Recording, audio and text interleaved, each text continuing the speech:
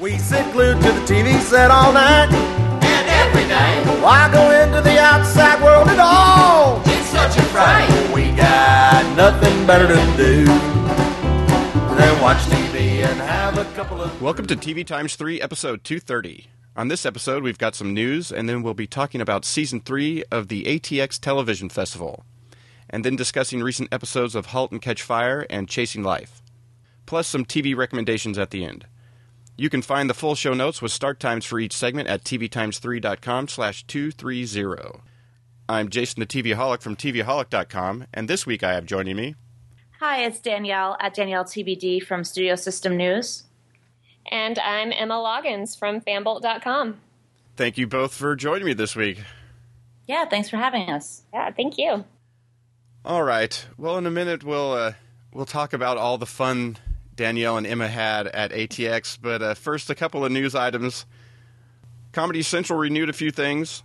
Inside Amy Schumer for a third season, and Review and Trip Tank for a second. Danielle, do you watch any of those? I'm actually watching Inside Amy Schumer right now. I've loved her since she was on Last Comic Standing, so I think what she gets to do is really fun, just with the actual stand-up and then the interview sections and the sketches. It's just a really unique way to do that kind of show. Yeah, so far I've only seen basically bits and sketches that come out. I haven't actually sat down and watched a whole episode. How about you, Emma? Have you watched any of those? I have not. Yeah, I hear good things about Review, but I haven't watched that one yet either. Yeah, I haven't had a chance. I mean, there's the original, which is pretty easily available online, but to be honest, I'm not really interested in watching the original. So now that I'm back from Texas, and Andrew Daly was at the ATX Festival this year, I actually want to check out his version because it sounds really funny and it sounds really interesting. I just haven't had a chance yet. Yeah, there's all these different little shows and stuff that, keep expanding out. Some of these comedy shows, like Inside Amy Schumer and stuff, or even, like Last Week Tonight with John Oliver now. And they're funny, but it's like with all the other stuff that I'm watching, it's like, it feels like I don't have time to add in these others, even if they're, really funny. Speaking of shows that I haven't watched, MTV has renewed Faking It for a second season. Either of you watch Faking It? Nope. I watched the pilot, and I really like the idea of it. I just don't love the execution of the writing, so I stopped after the pilot. But everyone keeps saying that it gets better, that it's not to use the phrase in an offhanded way, but the show that the writing is stronger as you go along. So I'll probably tune back in, especially now that I know if you get invested, you're going to get more of a resolution because more is coming. I think for me, I sort of forgot about it because I stopped watching Awkward. I watched the first episode this season, and then I think it premiered the next week or the week after or something. And I have, after watching or I can't remember, is it the return of Awkward for the season, or was it a new season? It was a new season, but you're right. They did back-to-back episodes of Awkward. Yeah, I watched that, and I was like, yeah, I'm done with Awkward. And then I sort of have skipped MTV for a while and kind of forgot about this show until two things. One, I saw just now today that it got renewed, and yesterday I saw Amory post a thing that she didn't get it, why everybody was loving the show so much. Right. And so it's those were the two recent things that made me remember about the show. Lastly, Showtime has renewed Penny Dreadful for a second season, which is not surprising, considering most premium dramas get a second season. True. Almost no matter what, but right. This one seems to be doing pretty well. Have either of you been watching Penny Dreadful? Danielle? I'm not. I watched the first two. I've kind of hit my wall with shows that are not about real people. There are human characters on Penny Dreadful, but a good chunk of it is, the Dracula and the Frankenstein's monster, and and all of that. And I've just hit my wall. Like I can't relate to those characters, and I don't want to watch them at this point. So that might come back around. There was a long time where I wasn't interested in genre shows, and then I got really invested in them, and now I'm kind of back. So I'm sure I'll be interested in it at another point, but not currently. How about you, Emma? Yeah, I don't get Showtime, so I haven't checked it out.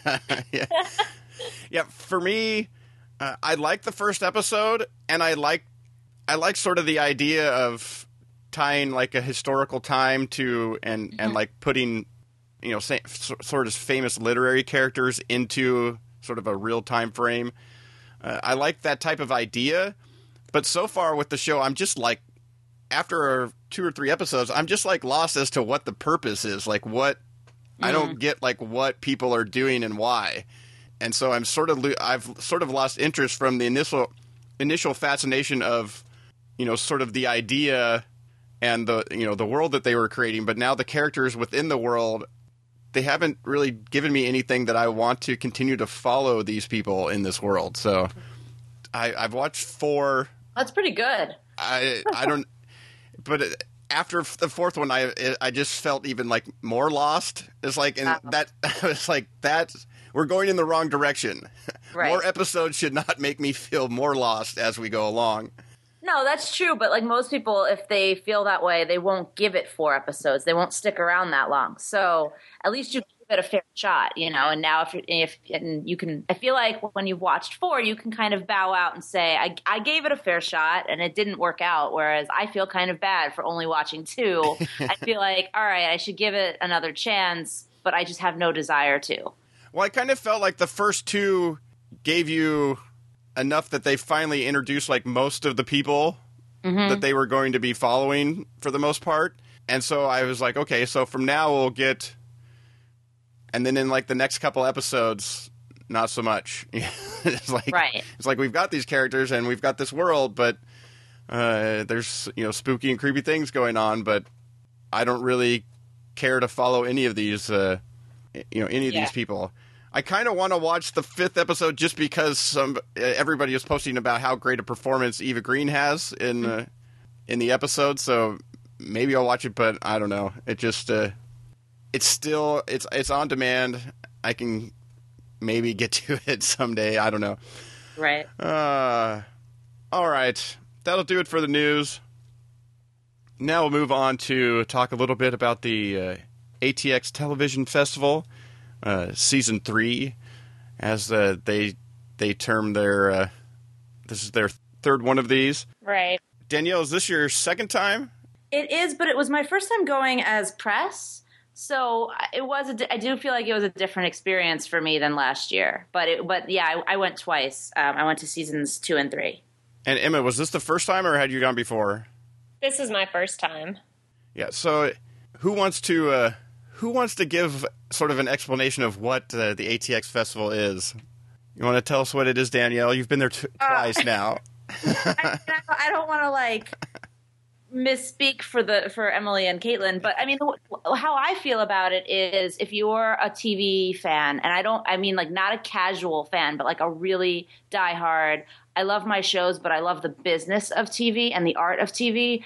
It's the kind of I'm kind of loath to say the word convention, but it's the kind of event that you'd want to go to, because it's a lot of the behind the scenes. There's a lot of stuff in Hollywood where the publicists don't want you to know how the sausage is made, so to speak, but this is the festival where you get to learn those things. They bring you great TV shows and actors and writers from the shows to promote those specific shows, but then they also do a lot of panels that give you kind of the inside scoop on everything from casting to pilot season to what it's like to be a writer's assistant. And it's the kind of stories that when you're in a quote unquote policed environment, when your when your studio or your network is partnered with a festival like Comic-Con, you don't get to hear those stories because you're just there to sell something.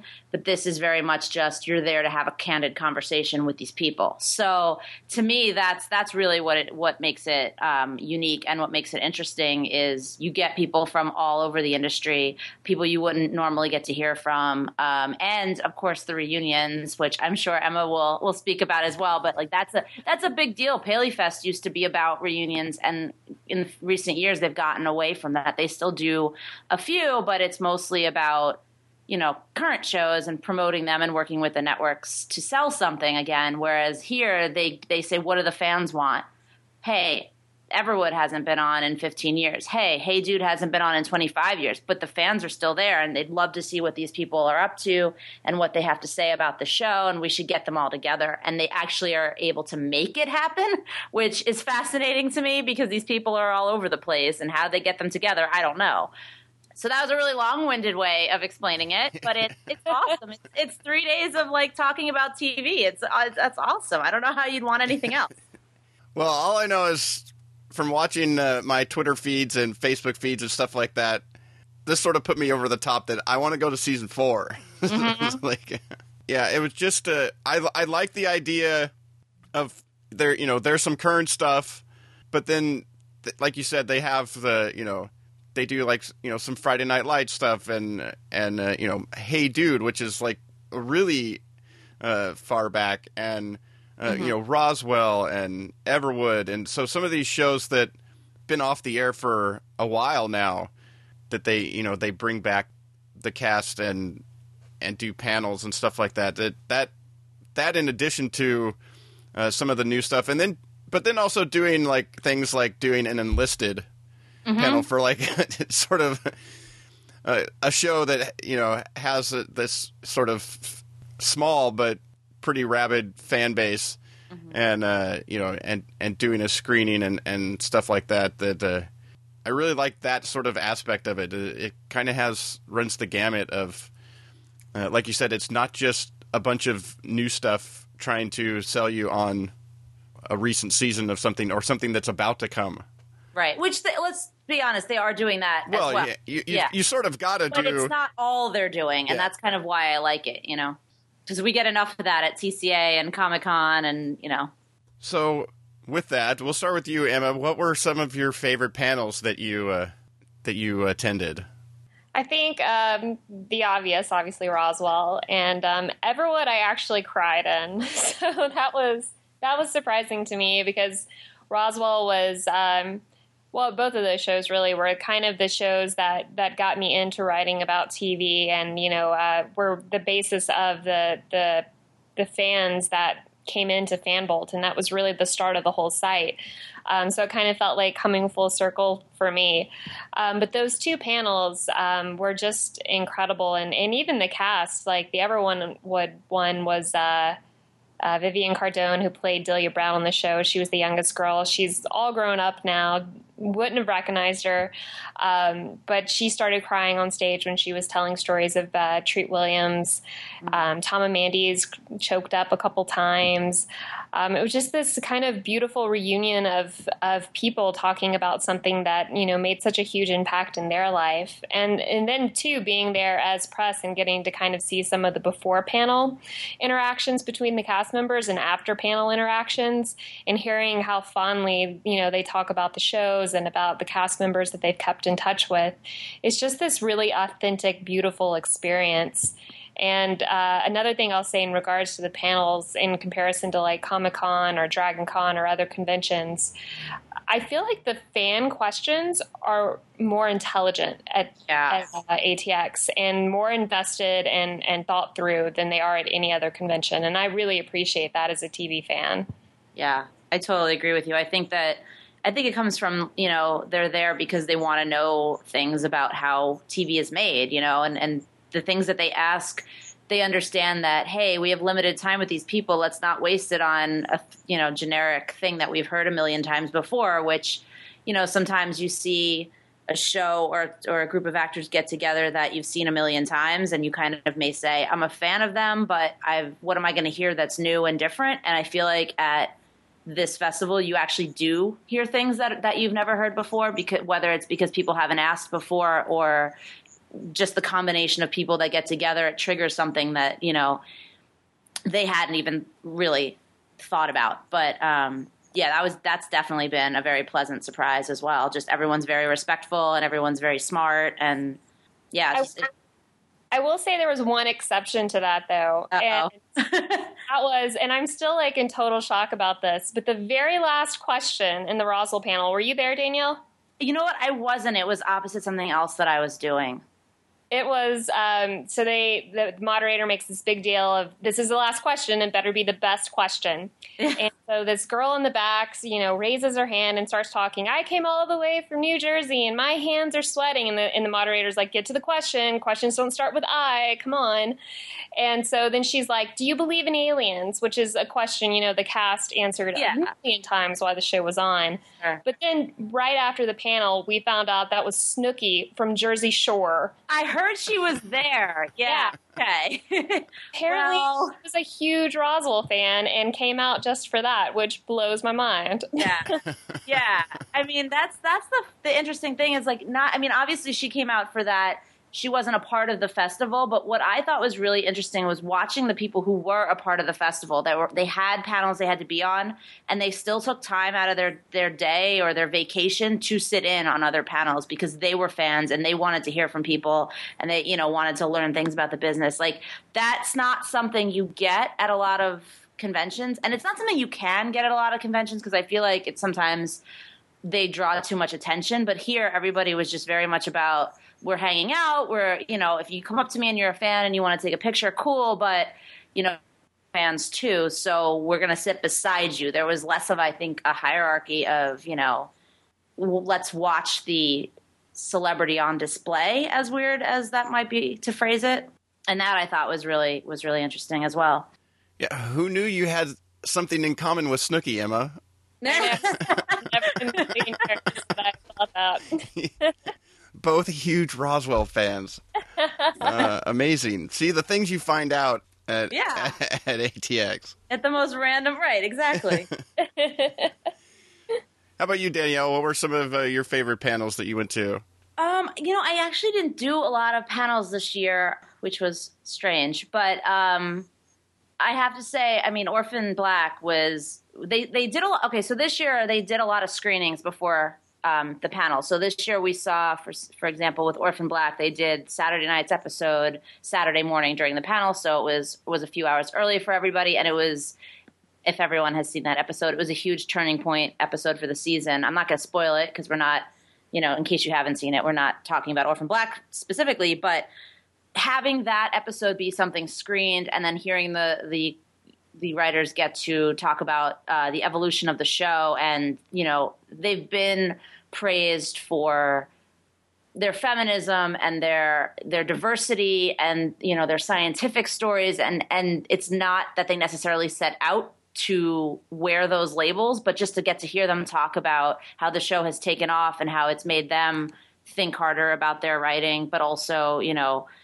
they know that what they're doing is in the right vein, even if they're not intentionally trying to make giant statements.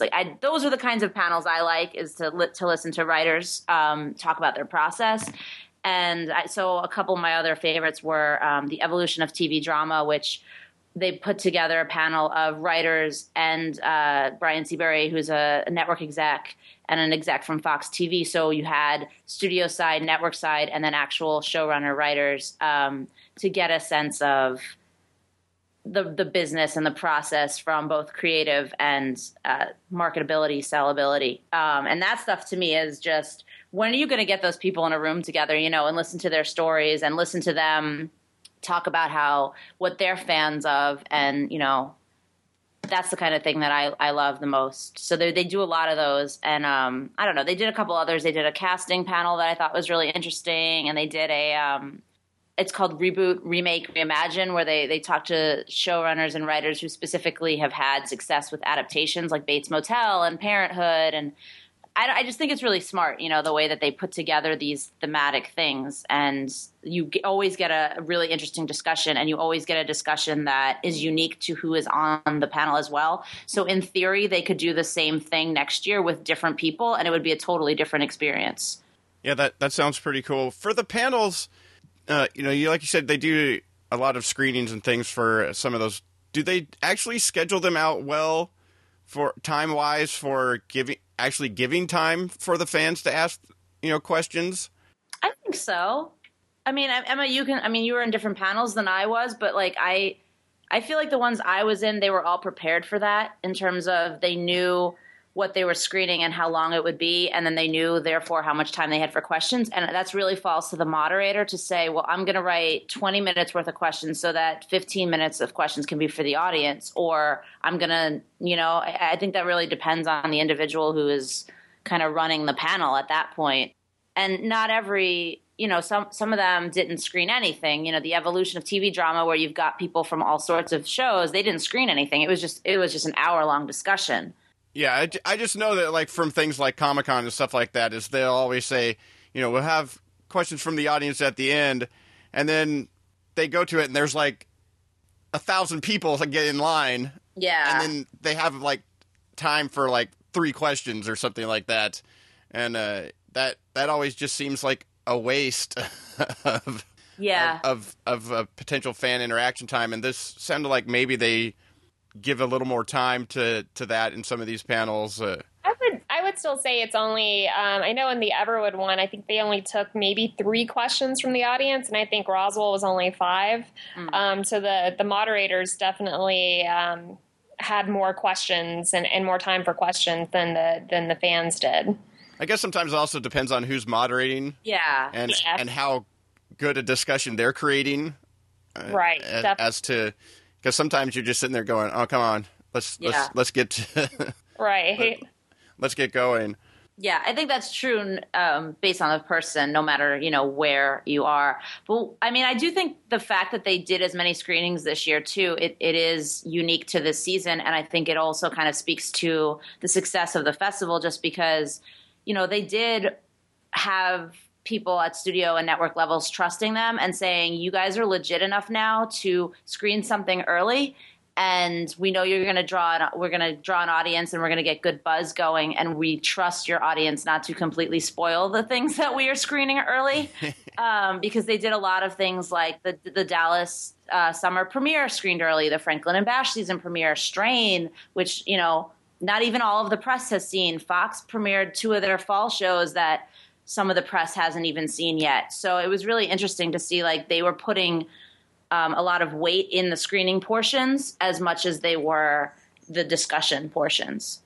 Yeah, that's pretty cool. So how about in a press situation, either like a press conference or any one-on-one interviews? What were some of your favorite interactions that way throughout the festival, Emma?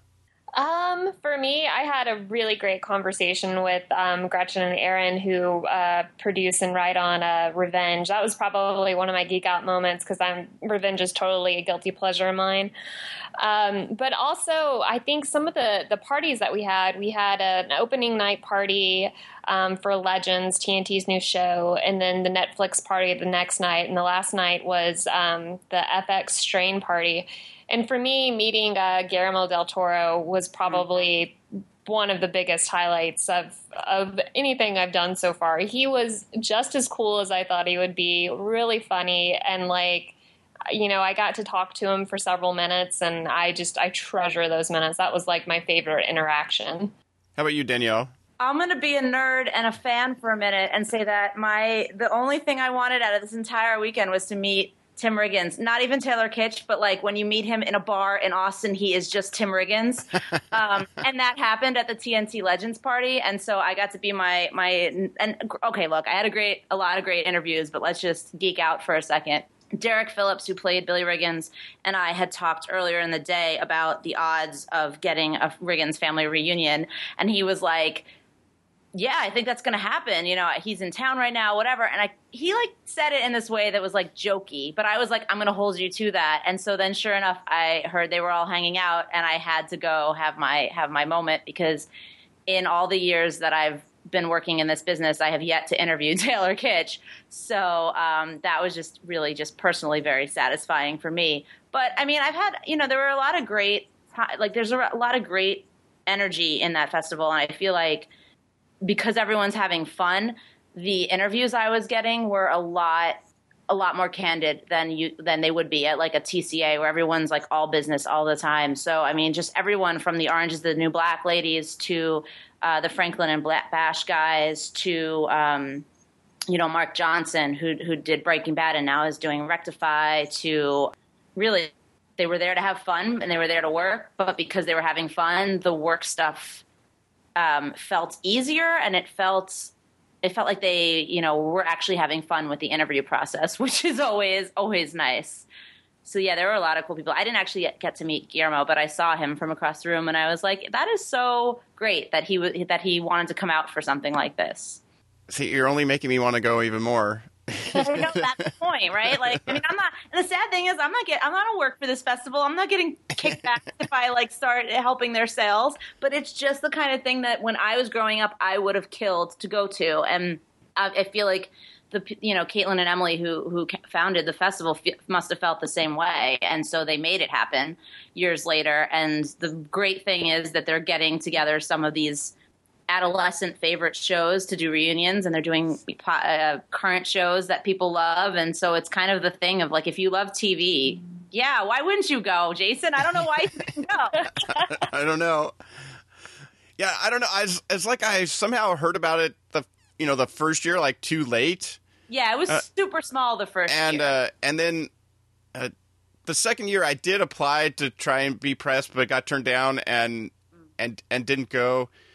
And this season, I just had like too many other things that I was already, doing or planning on doing. That another plane ticket and another set of hotel rooms was just going to be like one too many.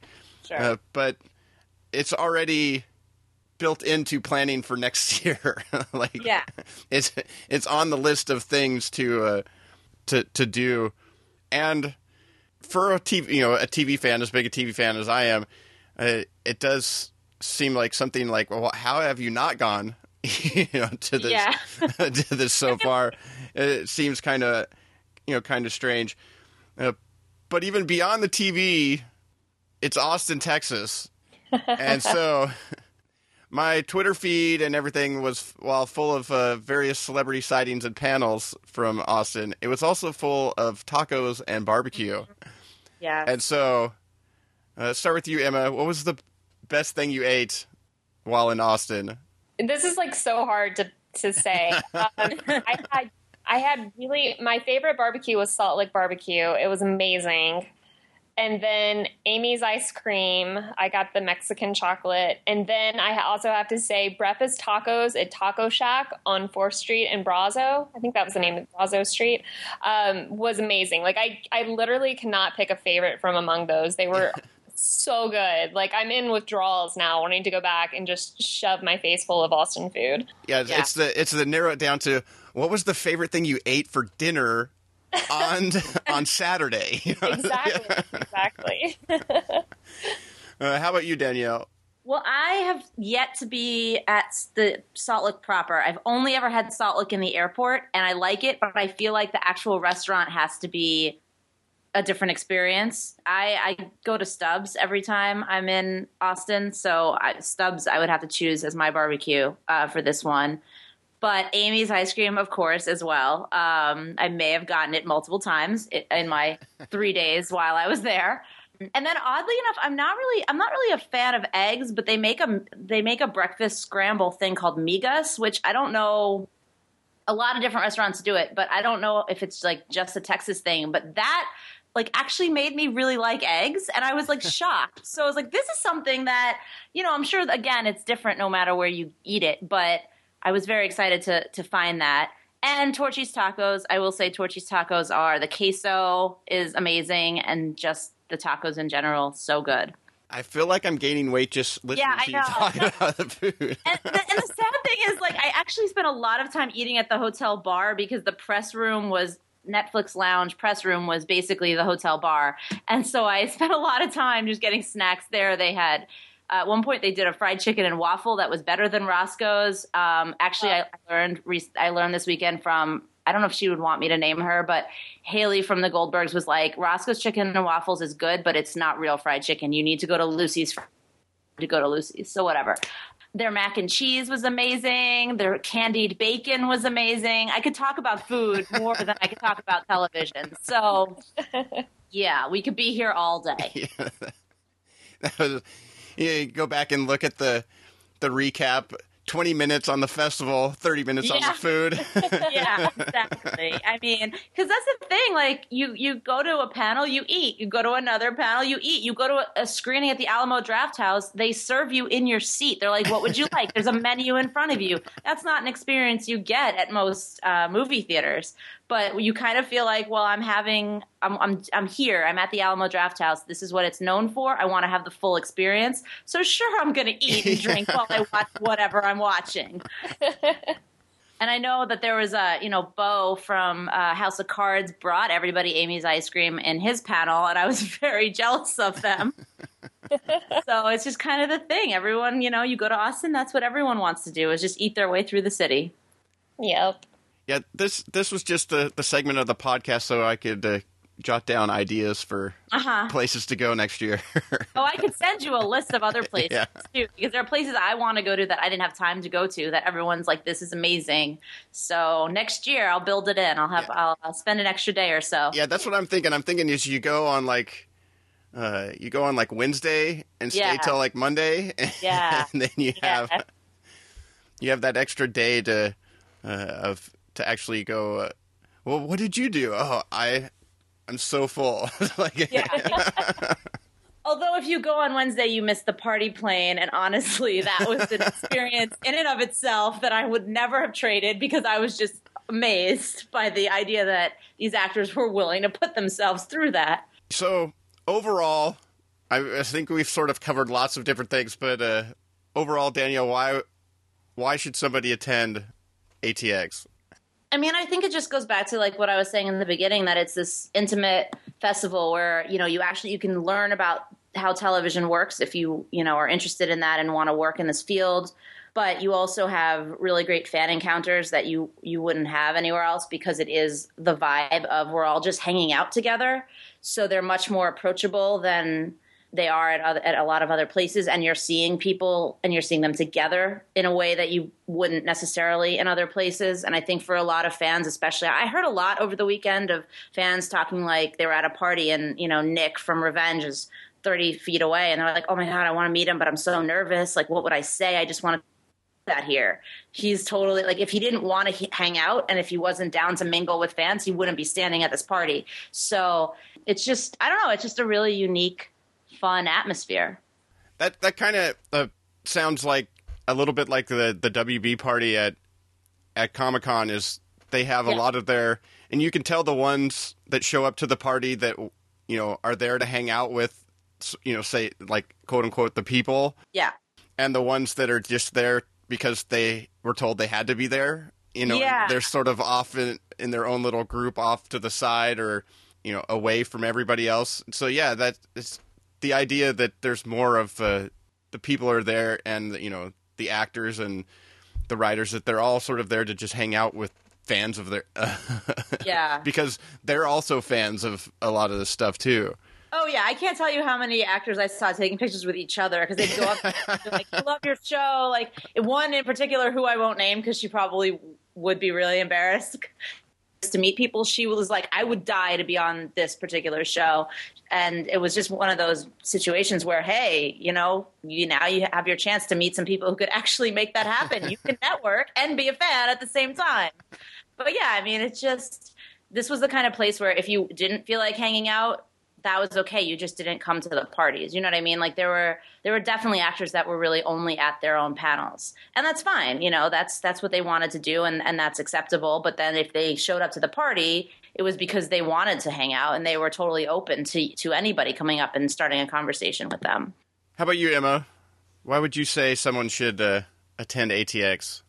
Well, I'm definitely going to go back next year. I totally fell in love with it, and I think it's going to be interesting to see how they handle growth, because I think especially after this year, everyone I know just had an amazing experience and was singing its praises, and even the actors. I find it absolutely fascinating that the actors don't get paid to be there, and they have to pay their own way and pay for their own accommodations. And the fact that they're able to get, these people that they get and have these panels and interactions is just amazing to me. And I'm really interested to see what the growth looks like. I hope they're able to maintain the intimate feel that it has, because it's really not like anything else I've ever been to. And the kind of low keyness of it and being able to interact with the celebrities and in a way that's not Comic-Con or not something like you said that they're, trying to be more professional or more business oriented.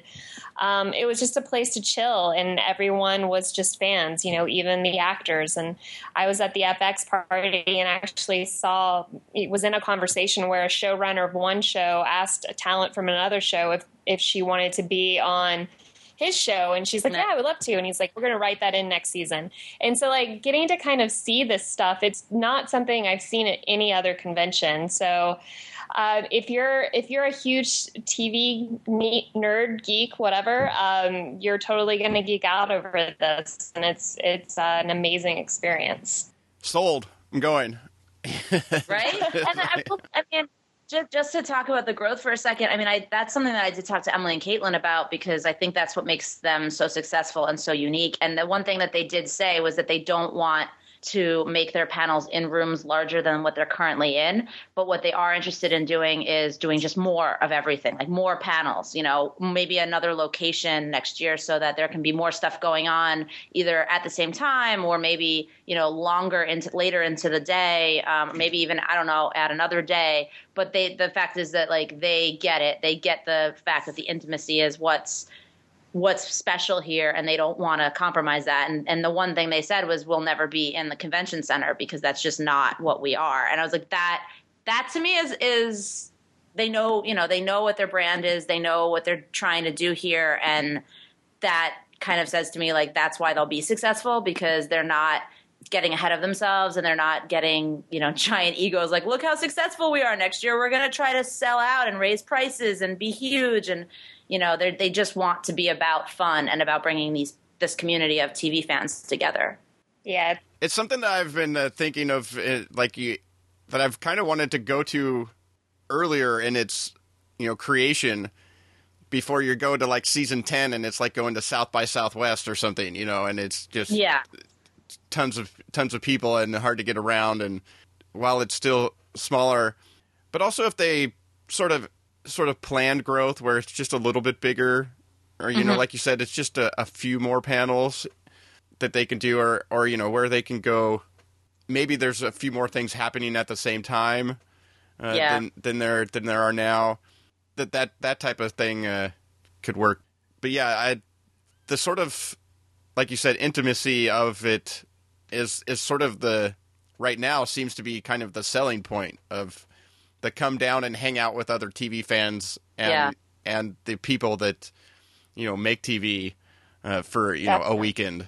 Yeah. And I mean, I don't want to put words in their mouth again, because like I said, I don't actually work for the festival. But one of the things that they had mentioned to me, at least, was part of that getting bigger in status but not bigger in size is also the way that they work with the studios and the networks and the things that they bring. So that to me was really interesting to watch this year. For example, like they partnered with Fox, and Fox was like, you know what, we're going to bring you some of our new shows that won't be premiering to the fall, one that is currently on that we're trying to get more and more buzz for.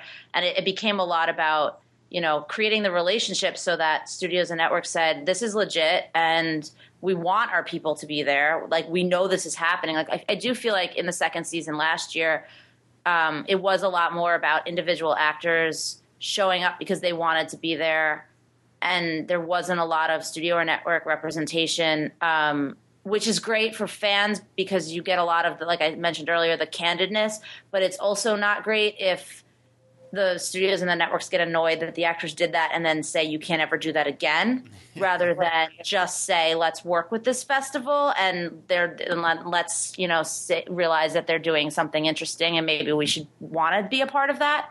So it's an interesting balance right now of the working within the system, but the still candor of we're working within the system, but we're not working for the system, so we're not shilling your products, and that's all we're doing.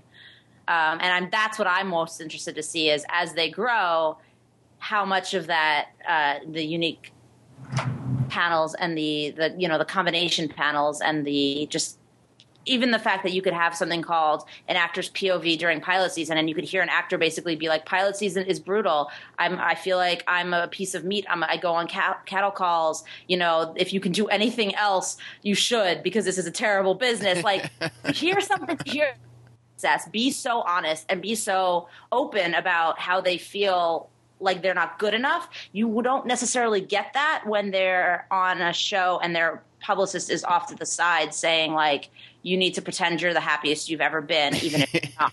Yeah. So what I've experienced at this festival is a lot of honesty and a lot of openness, and that's what I love the most about it, because I'm not out there to write sensational headlines, but I'm also not out there to further feed the machine of bullshit. So I feel like they're doing a really great job at striking that balance of promoting the things that they genuinely feel are worth promoting, rather than just, hey, we're cutting a deal. I also think, like you said, it raising in stature, but also raising in stature with some of the people that have gone before. Yes, absolutely. Not just the attendees, but the actors and the creative types and stuff from these cast reunions and stuff like that, that make it sound and look like something that when they go after some other show to try and create one of these big cast reunions from something that's been off for 10 or 15 years, that they'll be like, they'll have heard from others that they had a great experience, going and doing that, and they'll want to go and do that. So they'll be able to continue doing more of those over the the coming seasons of ATX, which looks to be, especially as of this year, looks to be pretty solid as something that's going to continue. Mm-hmm, where in the first season it was like, we're hoping this works out well, and now it seems to be on a pretty solid base that it can do some really good things from here, probably. Yeah, I do think they set themselves a nice bar with they're big about surprises during the festival, which I think is great for the fans too, because you kind of have this expectation of, well, we're going to have fun, but we also can't anticipate exactly how much fun. For example, in season 2, they brought in Connie Britton and Kyle Chandler for the Friday Night Lights panel, and that was kept a secret. That's, they're headliners. That's something that normally you would want to promote the crap out of so that you sell tickets. But instead they said, we're selling it on Friday Night Lights' name. And the fact that they showed up as a surprise completely blew everybody away, but also kind of raised the bar for what they can and will do as a festival, and what, who they can get in terms of talent, because people saw that these two actors who are big names and working on other projects were willing to do that. We're willing to come down to Texas for this thing. And this year they did it again with Lauren Graham and Peter Krause from Parenthood. And obviously Guillermo as well from The Strain. And then they did it with Jason Bear. So it's kind of like every year you think you know what you can expect based on the schedule they announce, but then you get there and there's even more excitement and even more things to fill your time with. So I think that also that's part of the reason that they're kind of becoming something to watch. Yep, sounds good. See you there next year. Sounds good. Good. I mean, it's so fun. It is. Well, it might actually be a place that I could actually meet you in person, Danielle. I know. Well, you're not coming to TCA, obviously. Okay, fine. I was going to say I'll be at TCA in July, so.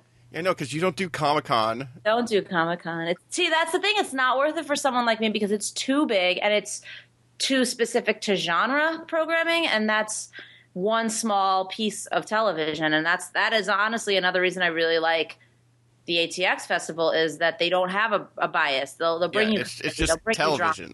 Yeah, exactly. It's everything. So they're doing something that no one else is doing, because I think a lot of people look at drama and they're kind of like, well, people are fans of dramas, but who's really going to come out and be fanatics? But they do. We've seen that they do. So we've seen that they do on social media. So obviously you can take the passion on social media and put it in a room, and it's going to be that much more amazing. Well, sounds pretty good. And Emma, I will see you at Comic-Con in a few weeks.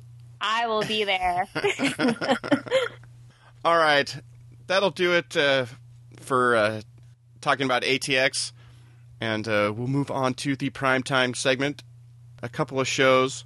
Halt and Catch Fire, Season 1, Episode 1, I.O., and Episode 2, FUD. New show, AMC. We'll start with you, Danielle. What do you think of Halt and Catch Fire? I like it. I don't love it. I don't know if I ever will love it. But one of the things I do like the most about it is Lee Pace. I've always found to be such a charming, likable man and actor, and his character isn't really charming or likable. And I find that dynamic so fascinating to watch him navigate the likability, the relatability, and also at a certain point just embody this guy. And it's a very different viewing experience for me, because I like him so much, and I feel like a lot of times when we like an actor, we justify or otherwise just kind of, I don't know what the word I want is, but otherwise just kind of accept some of the things their characters do and say, oh, they're not so bad because of who the person in the role is. But I think because this is a period piece and based on history, it's a little harder to do that. And so I like watching him in this role and kind of seeing where he's going to go and how much growth he'll have above and beyond the actual story itself. Because to me, I have a hard time when I look back on historical things, and I know what's coming and I know the questions that should be being asked. And when they're not in the story, it's hard for me as a viewer to say, like, why hasn't anyone thought of this yet? But I think actually, in Halt and Catch Fire specifically, they do have that character represented. They do have someone who's saying, like, we need to be ahead. We can't just make a personal computer to rival IBM. We need to think about the next step past that, because right now we're catching up to IBM, but we need to be thinking about usurping them. And they represent that point of view, I think, pretty well. So I like it. I think it's a little maybe slower paced than I would prefer, but definitely interested to see, where it goes and how successful these characters are. How about you, Emma? Well, let me say this one is near and dear to my heart because it actually films here in Atlanta. So we have sirens going off around me. I'm in a severe thunderstorm warning, so if you guys lose me, I'm sorry. Sirens are probably not a good sign. Not really, not for like rain and thunder. I mean, I've never been in that situation. Do you need to get to a bunker? No, I'm fine. Okay. But yeah, it films here in Atlanta, and I actually know several people that are involved with production, so I had very high expectations going into it. And of course, being a tech nerd myself, I was really excited to see what they did with it. I completely agree with you about Lee Pace. I have a huge crush on him, always have, since Pushing Daisies. And it's completely a 180 from that character. He's playing this kind of sleazy salesman who, we learn in Sunday night's episode is hiding something, and there seems to be some sort of mental problem or psychological weirdness, craziness, whatever you want to call it, which I find really interesting. And I know, coming from the Breaking Bad team, I'm really excited to see how they kind of explore the psychology of what is going on with the character of Joe. But that being said, Sunday night's episode, really, there were several parts in it that I didn't feel were very strong. One scene in particular when Joe and Gordon get into a fight in the parking lot, and just kind of the dialogue and how that scene unfolded did not seem organic or natural to me at all. It seemed very, very poorly put together. And I'm hoping that that's just a kind of a one-of thing, but it just kind of turned me off to it. I'm still going to keep watching. I still love the concept of the show. I still, of course, love, seeing the little Atlanta landmarks all over the place and them trying to make it look like it's, 1983 around town.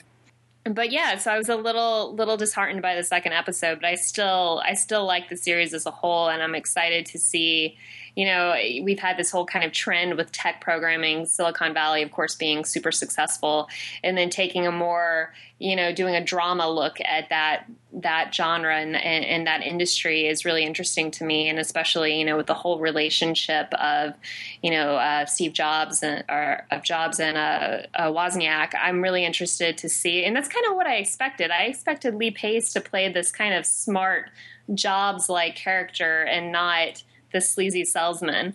But it's keeping me interested. I'm excited to see what he does with this character and how they evolve that kind of crazy whatever's going on with him. I don't know if it's a mental problem or stress or what, but I'm excited to see what is actually going on with him. I like the show. I like the show more after the first episode than I like it now after the second episode. So the scene I'm talking about. Well, there were a few things in the second episode that just sort of bothered me. Like, I didn't understand, like, why he didn't tell his wife that Cameron was a girl, because there was no reason at all. Like, well, but see, like, you and I say that now because now it's a lot more equal. Like, I think back then it was very rare to have a woman in that position, and so, like, no, but I think seeing, like, I don't know. At first, I thought maybe he didn't want to say that because his wife is sort of technical as well, but but she's not really being used to. But because there was no like sexual tension or anything, or any type of thing. It just, I don't know. That just all felt really weird. But overall, for the show, there's a couple things. One, with it being set as a historical drama, but in a fake company.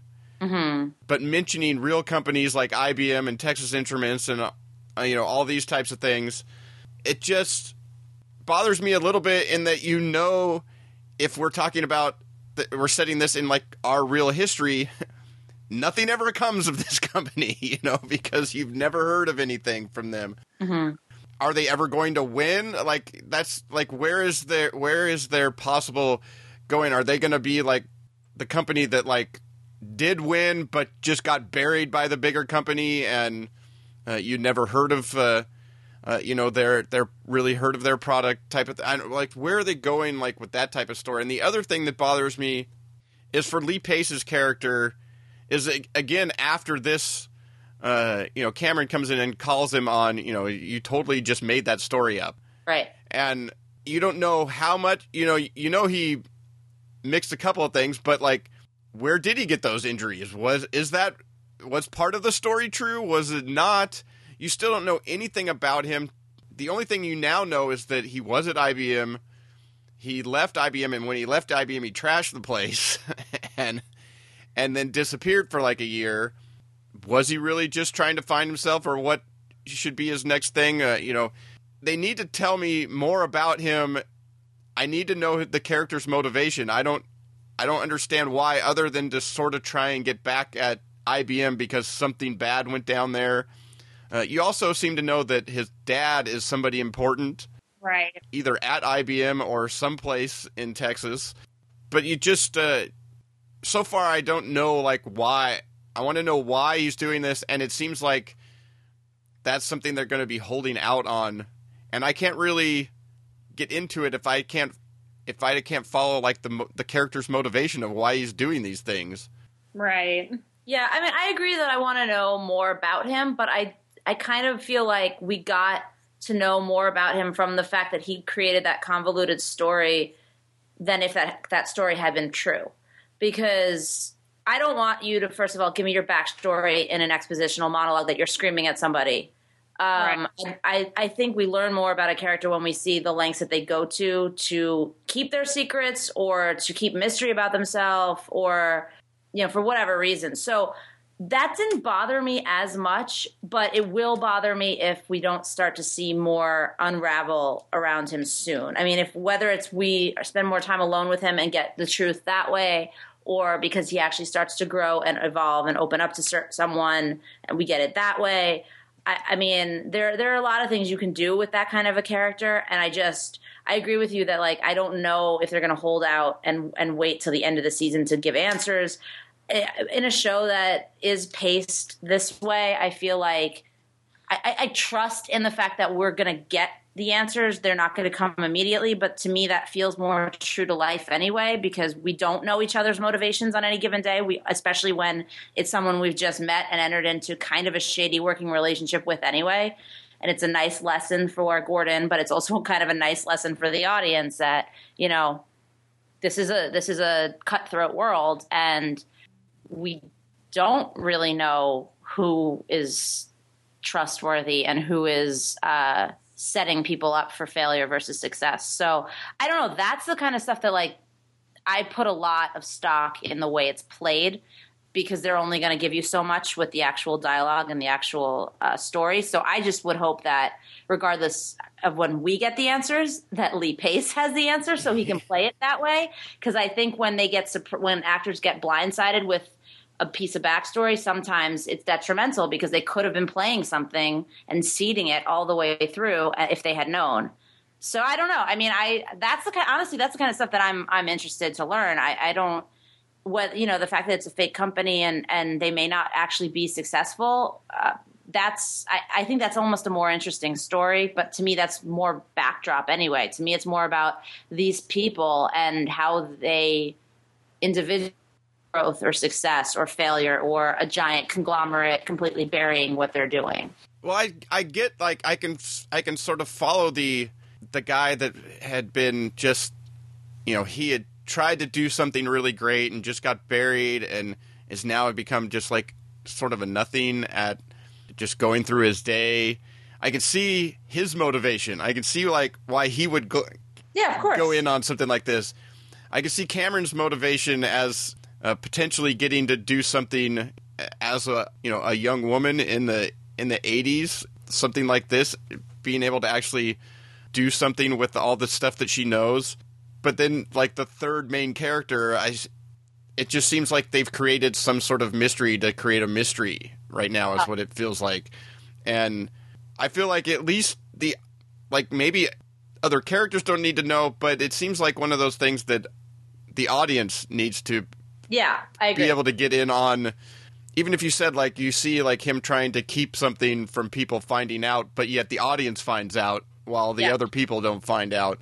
Because right now, he went from being, you know, sort of this guy that was trying to weave his way into this and created this situation to now all of a sudden he's like, the other thing was he all of a sudden was like, he's got, like, less of a plan than you thought he had. Mm-hmm. Now all of a sudden he's just like pulling things out of the air, like creating a portable, computers where they say they're, they hint at going towards in the next episode, which I actually thought was really funny because I actually have a compact luggable somewhere, which is like a 20-pound, like, XT computer that looks exactly like a suitcase. That the bottom of it comes off and it's a keyboard, and inside is a small little green screen and 2 floppy disk drives. Nice. I came across that somewhere a long time ago, and it's like, no, I have to keep that. That's just like this weird piece of computer history that is too funny. And so that was the first thing that popped into my head when when they're talking. When I saw the preview for next week's episode they're talking about going smaller, but I don't know. There's just a few things after the second episode that I was less enthused of going forward than I was after the first episode.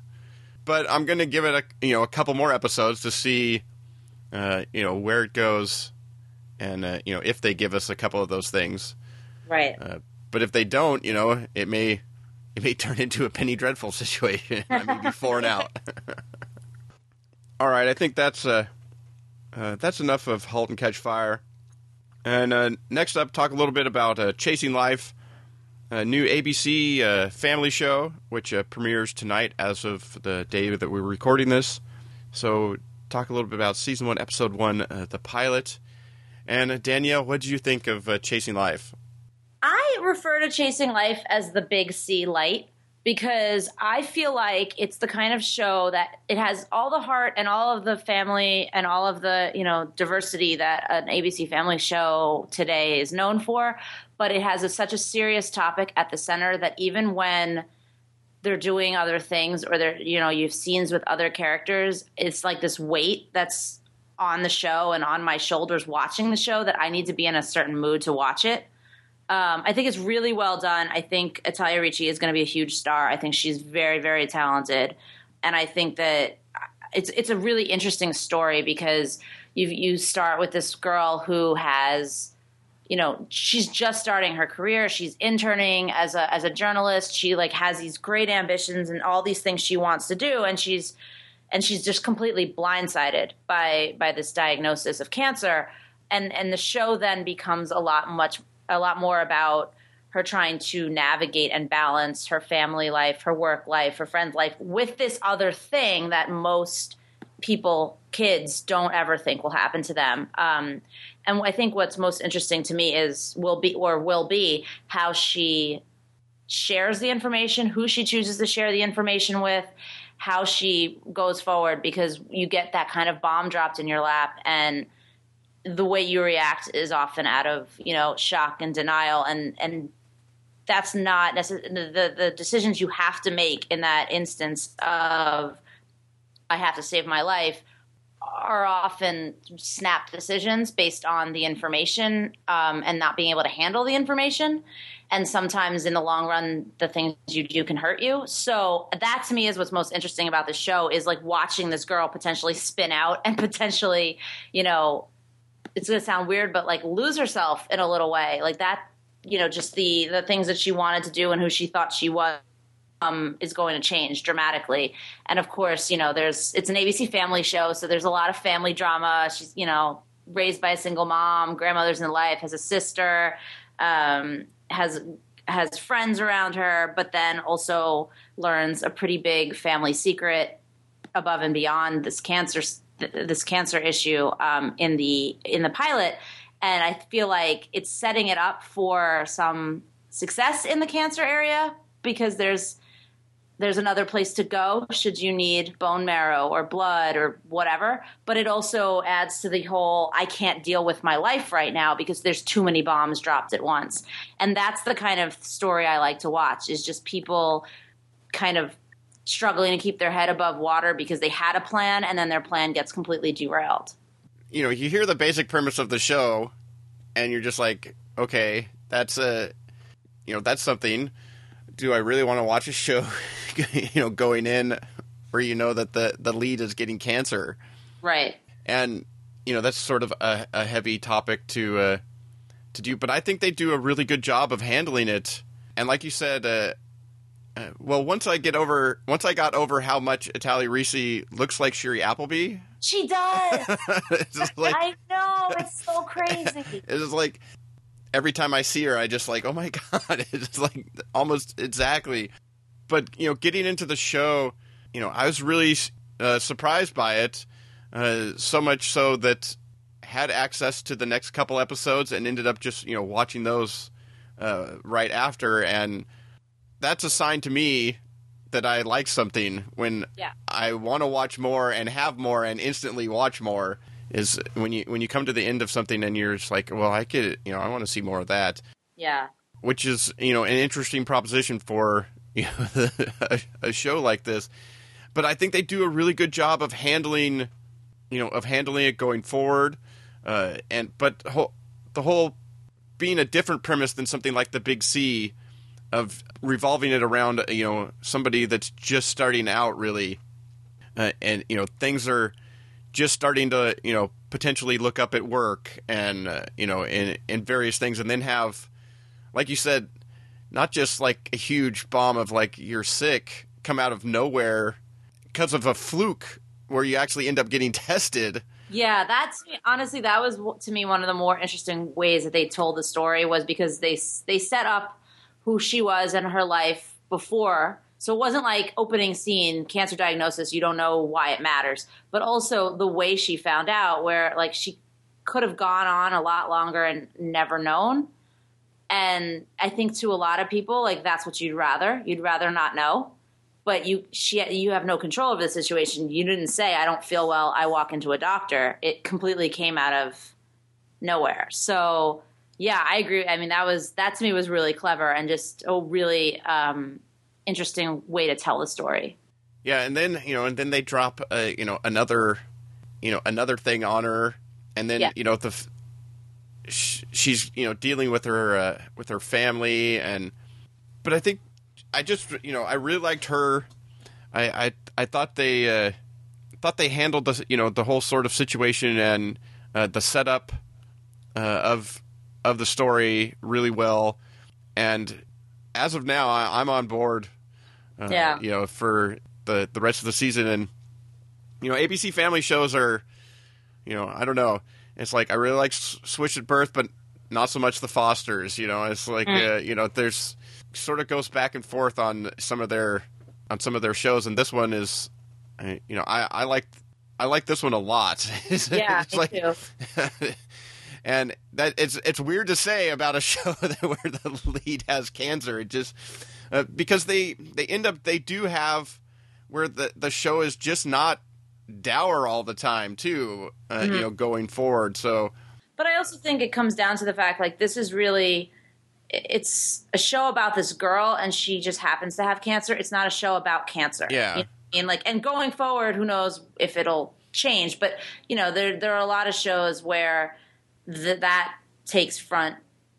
And I guess, to be fair, it should, because it's a very serious topic. But like that takes over and it becomes the issue show. And I agree with you about Switched at Birth and the Fosters. I like both, but I like Switched at Birth significantly more because I think that it's just about people in certain situations. And I think the Fosters can be heavy-handed with their issues of the week.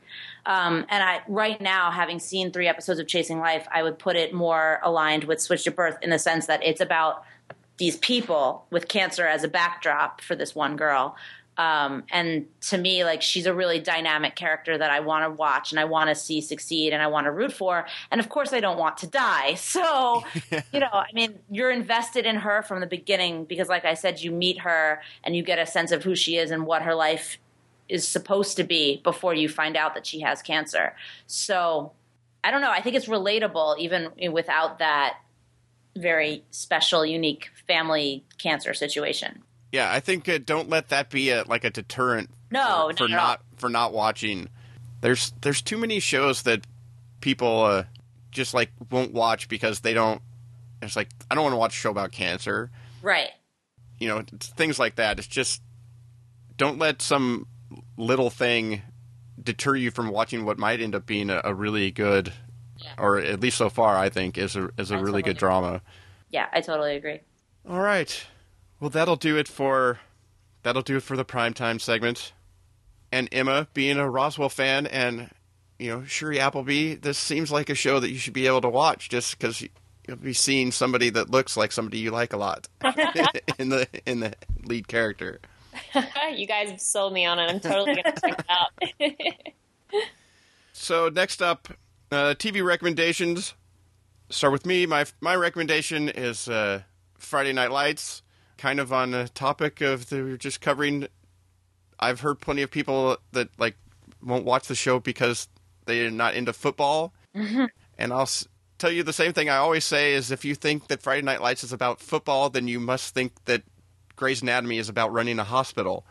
Because it's not. That's not what these shows are about. That just happens to be the backdrop for some really great stories that take place inside, sort of the teen drama category, but the adult cast is really great as well, and other than maybe some missteps in the beginning of season 2, overall a great thing. But it popped back up in my head because of ATX, and they always seem to have a panel around Friday Night Lights. It's Texas, it's set in Texas, ATX is in Texas. It seems to be a good match of things. But Friday Night Lights, that's my recommendation as one of my favorite shows that you should, if you've never watched, especially if you've never watched because you don't like football, this is something that you should check out. How about you, Danielle? What's your recommendation this week? This seems kind of obvious, but Orange is the New Black is my recommendation. Wait, what? What show do you speak of?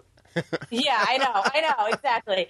I mean, it's kind of on topic for the ATX Festival, but season 2 obviously just premiered on June 6th on Netflix, and I was one of those crazy people who would like sit in between panels at ATX and watch new episodes because I needed to know immediately what happened.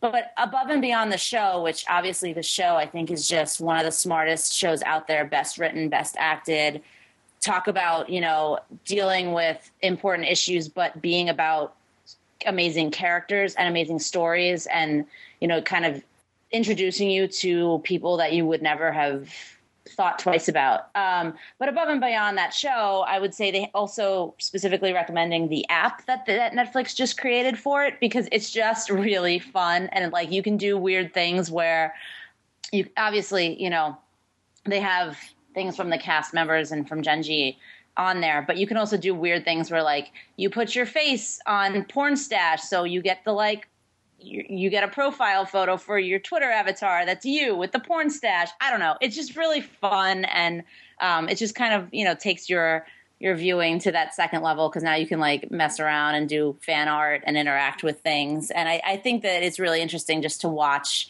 those things pop up now with it's not just obviously about watching a show, it's also about this next level. So I can't say enough good things about Orange is the New Black. I could literally talk to you about it for a podcast by itself, and it would be another record, so I won't do that. But obviously that is my big recommendation. Well, speaking of records, Danielle, you still hold the record for regular episode. Sorry. but for special episode, we had an episode ended up being 3.5 hours, but it was an episode that I recorded with multiple people at different segments and ended up putting it all together as one episode. So it's not the same as one setting, one recording. So you still hold the record for that. Okay. I don't know if I should be happy about that. Okay. All right, Emma, what's your recommendation? I'm going to stick with the ATX theme as well and say Roswell. It was really interesting. They actually screened the pilot at the festival, and because of music issues, they had to cut out all of the music from it, and it really made it apparent how much music really played a role in that show, and especially with the chemistry between the two lead characters. The songs really amplified that, especially in the pilot. So I felt like I needed to go back and rewatch the pilot just to experience that again, because I didn't like it without music. I was like, this needs music. But still, I think it's one of those shows that was definitely an inspiration for later projects in the kind of supernatural, young adult genre. One of the questions they asked during the panel was, how much did they feel like Twilight stole from Roswell? And I would argue that, lots of shows have borrowed from Roswell. Star-Crossed was very similar to Roswell. So I think it's really cool just to go back and rewatch it and see how modern day projects have looked to that or been influenced by that, or if they have been influenced by that. So it's just kind of cool to go back and relive some of my teenage years while watching it. Yeah. All right. Well, that'll do it for the TV recommendations, and with that, we'll close out the podcast. You can find links to the news stories we talked about, as well as the recommendations, and also where you can find Danielle and Emma online in the show notes at tvtimes3.com/230. And let us know if you attended ATX this year, or if after all our talking about it, if like me, you're thinking about going next year. Let us know in the comments on the show notes, or email us via feedback@tvtimes3.com. Next week, Amory and Ray will be back with me, and we'll probably be, maybe talking Game of Thrones season finale, or, well, Amory's going to be on the podcast, so we'll probably be talking about Undateable. And you can look forward to those types of things next week. And With that, the opening and closing music is provided by IODA Promonet. The song is TV Party by the Asylum Street Spankers from their Mercurial title put out by Yellow Dog Records. And thank you again, Danielle and Emma, for joining me on episode 230. Yeah, of course. Thanks for having me. Yeah, thanks for having me too. We sit glued to the TV set all night. And every day, Why go into the outside world at all? it's such a fright. We got nothing better to do than watch TV and have a couple of brews.